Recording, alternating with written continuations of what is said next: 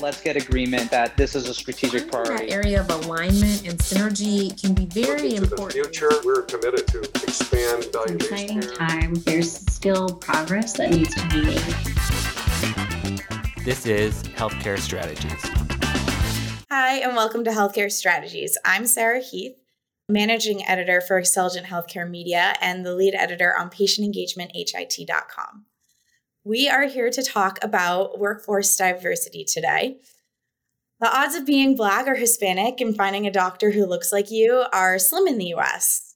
After all, data shows that Black and Hispanic people are vastly underrepresented in the medical workforce. Just shy of 6% of doctors are Black in the U.S., despite Black people representing around 12% of the total population. The numbers for Hispanic doctors aren't much better. Despite representing 19% of the total U.S. population, just under 7% of doctors are Hispanic. It's an uncomfortable truth to confront, but that doesn't mean the healthcare industry can't do anything about it. In an effort to promote overall good public health and particularly equitable outcomes across all demographics, the American Association of Colleges of Osteopathic Medicine, or AACOM, is looking at the downstream solutions to cultivating a diverse medical workforce. Dr. Robert Cain, AACOM President and CEO, and Helene Cameron, PhD, AACOM VP for Undergraduate Medical Education and Recruitment, are here with us today to talk about the efforts in the industry's overall work toward creating a more diverse medical workforce. Thanks for joining us today, guys. Thank you. Thank you for having us. Can we maybe start off by chatting with you guys a little bit about yourselves and your roles at AACOM? Dr. Cain, if you wanted to kick us off a little bit. I'd be happy to. Well, as you've already noted, I'm the president and CEO of the association. AACOM is 125 years old this year, and we have been supporting the osteopathic medical schools since 1898. Today, there are over 60 locations in the United States where students are earning the DO degree or Doctor of Osteopathic Medicine.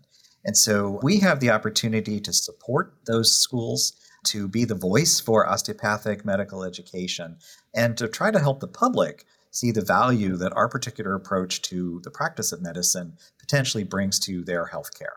About myself, I am a DO. I graduated in 1988, so have been at this for a few decades.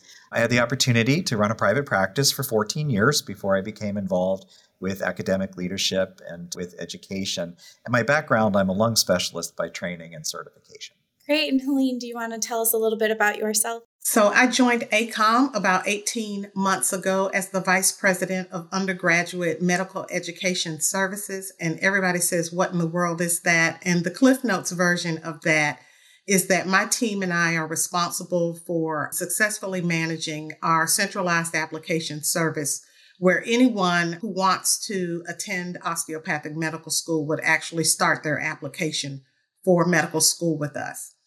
I've spent over 20 years in higher education, primarily in student affairs functions, everything from admissions to academic advising and student affairs, and transitioned to AACOM, like I said, about 18 months ago. Great. And I'd like to start off just kind of getting at a baseline, discussing why workforce diversity is so important for achieving health equity.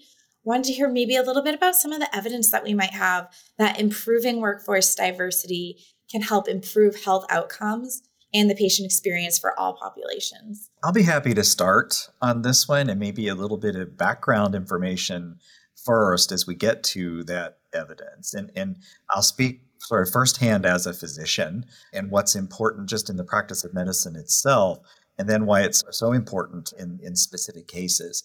So there are some fundamentals at work if we really think about this. And one of the first fundamentals is that trust is a foundation of the doctor-patient relationship. If we don't have trust, the rest of it really doesn't work well. And that trust hopefully creates a few things: a connection to the patient and greater awareness, right, through deep listening and the things that it takes to develop that trust. So if you're a patient, think about the questions you're asking. Do I have trust in this person in front of me? Do I have reason to trust this person in front of me? Have I been given reason not to trust this person in front of me? When we look at care in and of itself, especially preventive care, you have to be able to walk into that physician's office and sometimes reveal some of the most personal things about you to that individual. So how do we create that in a space for all patients of all different types of backgrounds? We do know that primary care in and of itself, so before we even talk about underrepresented groups and diversity, if you have a primary care physician, your chance of having better health outcomes go up. And luckily, there's evidence and several studies that point to it that as we then look at underrepresented groups, when those groups are actually cared for by patients from the same community, that actually that trust increases and that there are better outcomes, especially in the preventive space. If we look at some of the examples, now broadly, first of all, that from a standpoint of the African American population, more likely to die of heart disease, more likely to have strokes than white Americans, and that they also have higher cancer rates, diabetes rates, and so forth. But when you actually intervene with physicians who, as the phrase often is shared, look like them, you actually see that those health outcomes can be improved. At least one large study out of California that in Black males showed better outcomes from a prevention standpoint. The good part is, and I do want to add something here, because as we're talking about this in the context of osteopathic medicine, this is really important because a core part of the osteopathic philosophy is mind, body, spirit, and being able to connect to that whole person and not just seeing them as the disease to be treated, but rather trying to help that person really reach their health potential. And so I think at that core of what you're asking about is creating trust in the community that allows the patients to connect, that leads to those better outcomes. Awesome. Moving along, we understand that having a diverse medical workforce is important, and yet that's not quite what we have going on right now in the U.S. I wanted to hear a little bit about some of the barriers to building a diverse medical workforce.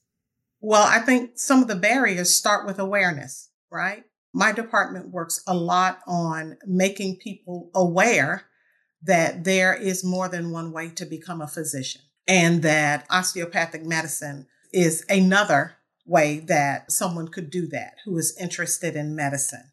But also beyond that barrier of awareness is just understanding that it's a career that is open to me. And there still is that misunderstanding, if you would, that medicine may not be open for all people, especially if you spent your entire life going to a doctor that doesn't look like you, right?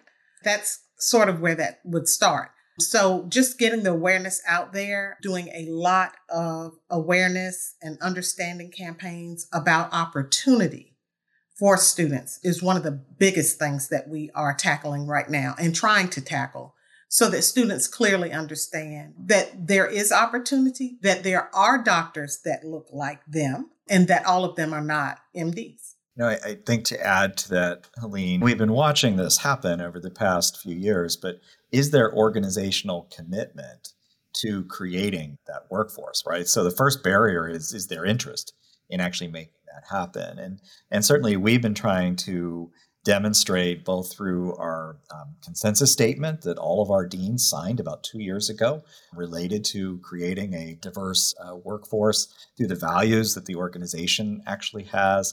And so then if we look at sort of historic institutional barriers, things like, are there pathways in place that people can see the pathway to medical school? And how can we help them actually see that from all underrepresented groups and what that means? Are there programs to support the education that is going to take place? Can people at the end see the quality product that actually comes from it? Certainly there are financial barriers, so I think we may talk about that a little bit more later, but there's financial barriers to it. And in that pathway picture, has there been trust in the community, going back to that word again, that has for some reason created the image of I can't get to that space, or that isn't a future for me? And what can we do to actually build that trust? Absolutely. Something I was talking to someone else previously about, I actually do think it might have been someone with AACOM. We were talking about how healthcare organizations can only hire the job applicants they have. And, similarly, DO programs and medical schools can only admit the applications that are in front of them. So it's going to require kind of a downstream effort to even get those applications to materialize, right? So I wanted to hear a little bit about, how downstream do those interventions have to happen to make sure schools get a diverse applicant pool to then cultivate that diverse workforce? Well, first, I would say that AACOM has a strong commitment to recruiting a diverse and representative body into the profession. So that's number one. We have a strong commitment to do that. And then our colleges of osteopathic medicine have similar commitments to do that and are doing it in a number of ways. We support them through our efforts of outreach to not only introduce students to the opportunity, but also the colleges and universities where they're attending school, because we have a relationship with the National Association of Health Advisors, and those health advisors are partners and are very important to the work that we do. And so we have started some outreach to them and some additional outreach specifically to minority serving institutions to inform them about who we are, what we do, and how we want to have their students involved who are interested in medicine, involved in our application process. A diverse medical school brings forth better doctors for our world. And so this is really what it's about. It's about how do we change healthcare in America? How do we provide the healthcare that's needed? And we start with that by a diverse application pool, which leads to a diverse class and then leads to outstanding diverse physicians. I think part of the question goes to some specifics. So I'm aware of how our schools have pushed further and further into the community, right? So in the past, recruitment only have happened and awareness only happened at the college level. And so the natural pathway is I'm in college, I'm looking to become a physician. The admissions departments and recruiters are working into that space.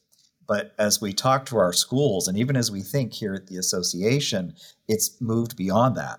Well, what happens at the high school level? What happens at the junior high level? And actually, one of our programs that Helene works with has reached as low as the third grade to try to connect with students, not to try to convince them to become a DO. Right? I think learning what an osteopathic physician is unique, and it's something that you're going to learn about at an earlier age. But can you create interest in the sciences, right? And interest in healthcare and any health profession at a much earlier age to say, well, I know what a doctor is, a nurse is, a veterinarian is, and stimulate that interest. And then are the rest of the programs there to support that growth as people are moving through the school system to see, again, as we were just talking, you can see that pathway ahead for you. And if you happen to come from a family that can't support you in that, you may be from a family that's never had someone that's attended college before. Well, there's a lot of advice that goes into selecting that college and being successful in college. How do you make sure those are in place? I'm really proud to see the number of our schools that have those types of programs emerging. Yeah, and that segues very nicely into my next question about, what AACOM is doing right now to help cultivate that diverse medical student pool. Helene, I would love to hear more about that program that starts in grade 3 and how you guys kind of help cultivate students on their pathway toward undergraduate and then graduate education. Well, we have a program called Doctors and What They Do. And as Dr. Cain expressed, it's to help them understand what do we do, right? And so we are working on finding ways to expand that program to K-12 students so that they can learn about osteopathic medicine as an option. I often use a story about my own god sister who became an optometrist. And I never remember as a child her wanting to be anything else. So when we played as children, I always was the school teacher. She always was the eye doctor, and she became an eye doctor. And so it starts early. You do not decide. Most people don't decide to become a physician their senior year in college when they're 2 weeks away from graduation and trying to figure out what their next move is. And so we are trying to find ways to strategically introduce the profession to young students so that they can have time, right, to make decisions about what direction they want to go in. Is that a direction I'd like to study once I get into school? And is this something that I see myself doing as I progress on my career? So a few other thoughts that I think I can try to add to this. So let's think about the questions of, do we have the right people? Do they have the right mindset? Are they exposed to the right role models? And are they learning in the right locations? And if we can sort of line up all those pieces, then hopefully we're trying to build that diverse student pool that ultimately moves into residency and ultimately moves into medical practice. And so the whole selection process, what efforts are there to look at, and instead of making it all about numbers, qualities and qualifications and things that align you well to the philosophy of osteopathic practice and ultimately to the practice of medicine, so that hopefully we're bringing the right people through the door and into the seats, and that they're then supported to be successful. And that while they're in school, we're creating the right mindset. And so one of the things about our consensus statement that I mentioned earlier is to sort of rethink diversity so that it's not just about numbers in and of itself, because we're going to have a lot of work for a long time to improve those numbers that you talked about. It's on everyone to make sure that we're offering care to a diverse population that's here in the United States. And so that's an important part of who we are. That's part of building the mindset. Again, making sure we have the role models that are going to show that way forward and promote that kind of practice. But the right location piece, and I think this is, again, how do you start to cultivate this diverse group? Our schools are located in areas of the country that if it weren't for those DO schools, there may not be medical schools trying to draw from that area, train in that area, and keep people practicing in that area. And so 60% of our schools are actually located in federally designated underserved areas. And so that in of itself helps with that, place you in an environment to learn what's important and to think about how we build that workforce of tomorrow. Yeah, absolutely. That makes a lot of sense. And Dr. Cain, I know you mentioned earlier when we were talking about, some of the barriers, you mentioned the cost of medical school. And, I certainly know plenty of people who have considered it and been like, can't be in that much debt. So I was wondering if we could chat a little bit about how the cost of medical education can impact applicant pool diversity and, what the medical school community can do to combat this issue. Yeah, it's one of our huge challenges. I mean, unfortunately, medical education is expensive, and that's just part of what we're dealing with. And I never want to diminish what those numbers can mean to individuals, especially, I mentioned earlier that if you take certain groups of students, especially those that have come from under-resourced backgrounds, which is part of the diversity question that we're talking about, those numbers can seem really big. And what do I do with that? And again, this next comment is, I want to be very specific because it is not to diminish the importance of that cost. A medical education is still one of the best investments you can make, right? Overall, in terms of the ability to pay back that debt and to be successful down the road. But if you can't get past what that number means in the first place, then that's a challenge. So there are programs to actually try to help our students understand. They're built into the accreditation standards and for students to be educated on those financial issues and what that actually represents. But that's only helpful once you're in the seat and learning it, not before you actually get there. So no question, cost is a factor. We do have to keep the low-cost loan programs in place and easily available to students. We also have to build our scholarship programs in terms of how we can support students from a need standpoint. And certainly one of our roles as the association is to think about how can we take on certain services here to centralize them that allow the schools to no longer have to do those and not add addition. They're always adding something new, and that new thing always adds more cost.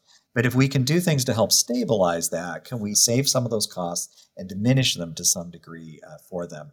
But this is a tough area because it's clearly one we have to do better with.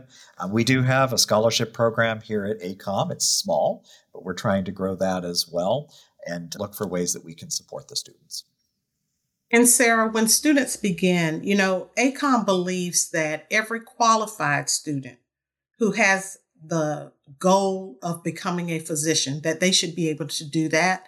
So through our centralized application process, we have a fee waiver program. If students meet the thresholds of that program, then they are given a fee waiver for their application to osteopathic medical school. And I will share with you that 100% of qualified students who applied last year received that fee waiver.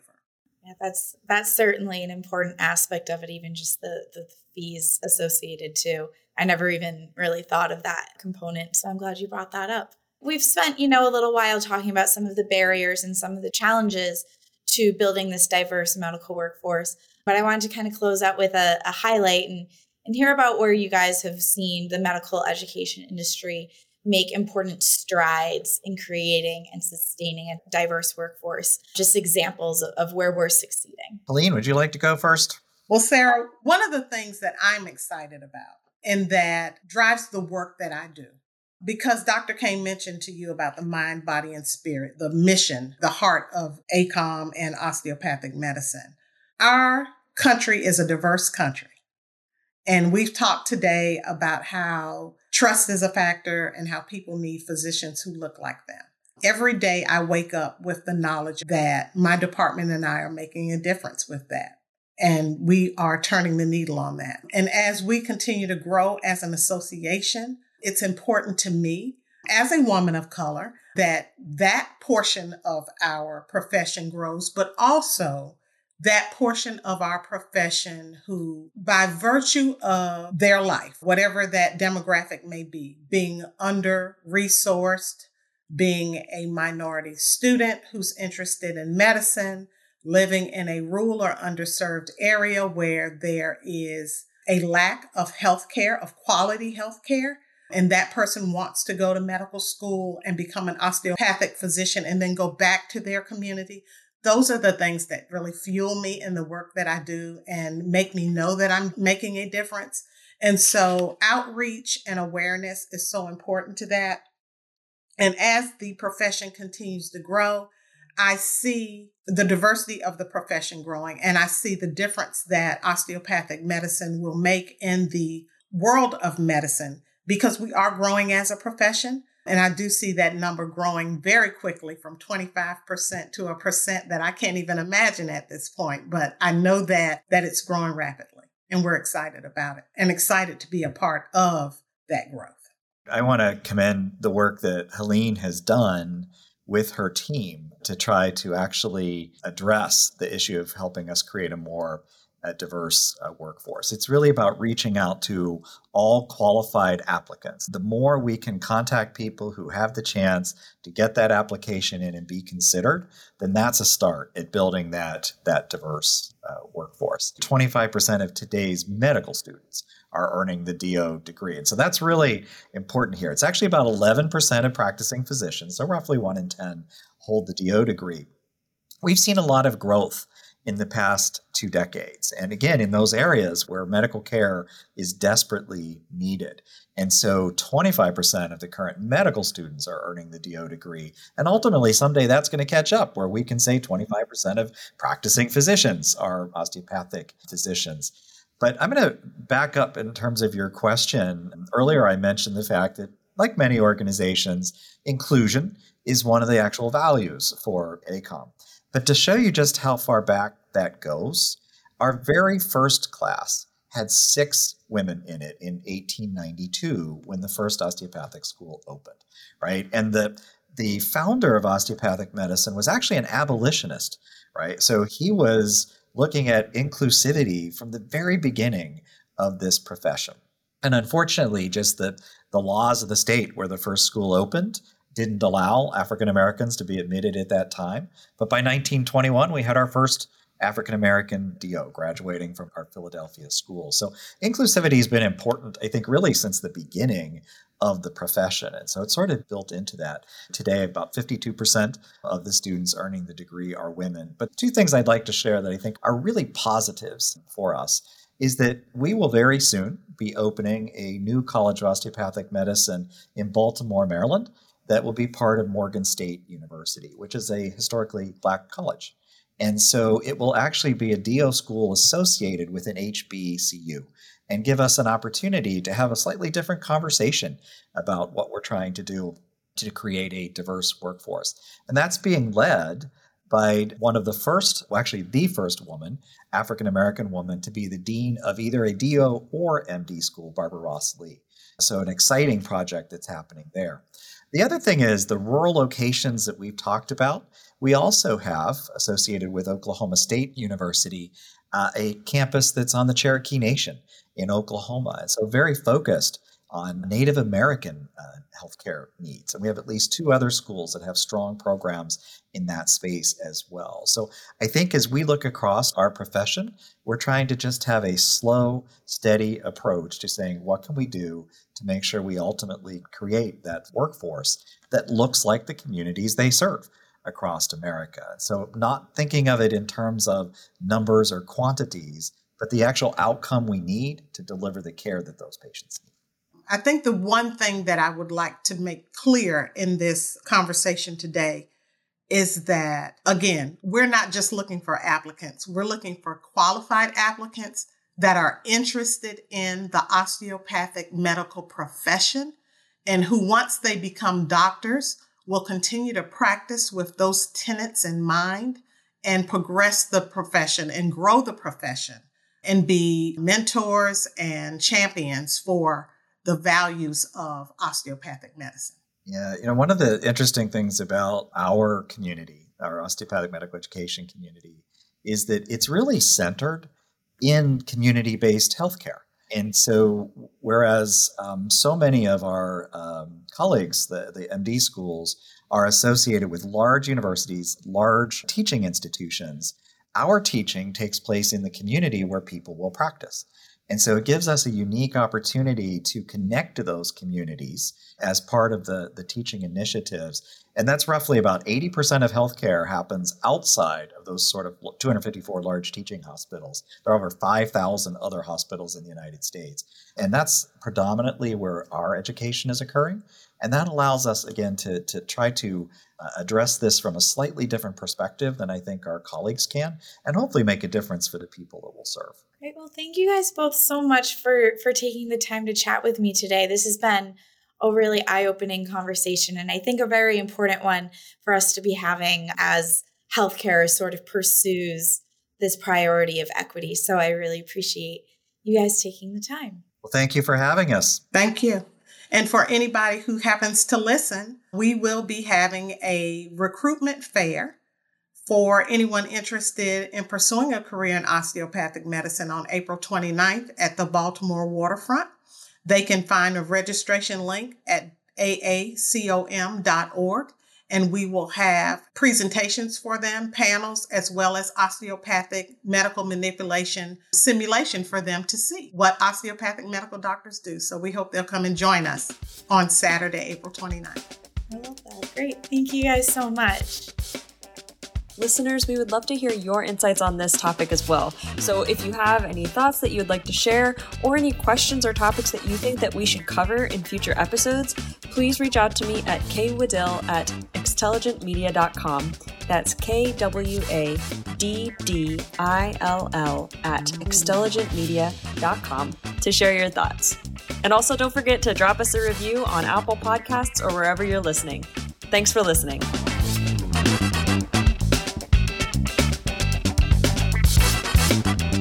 This is a TechTarget production.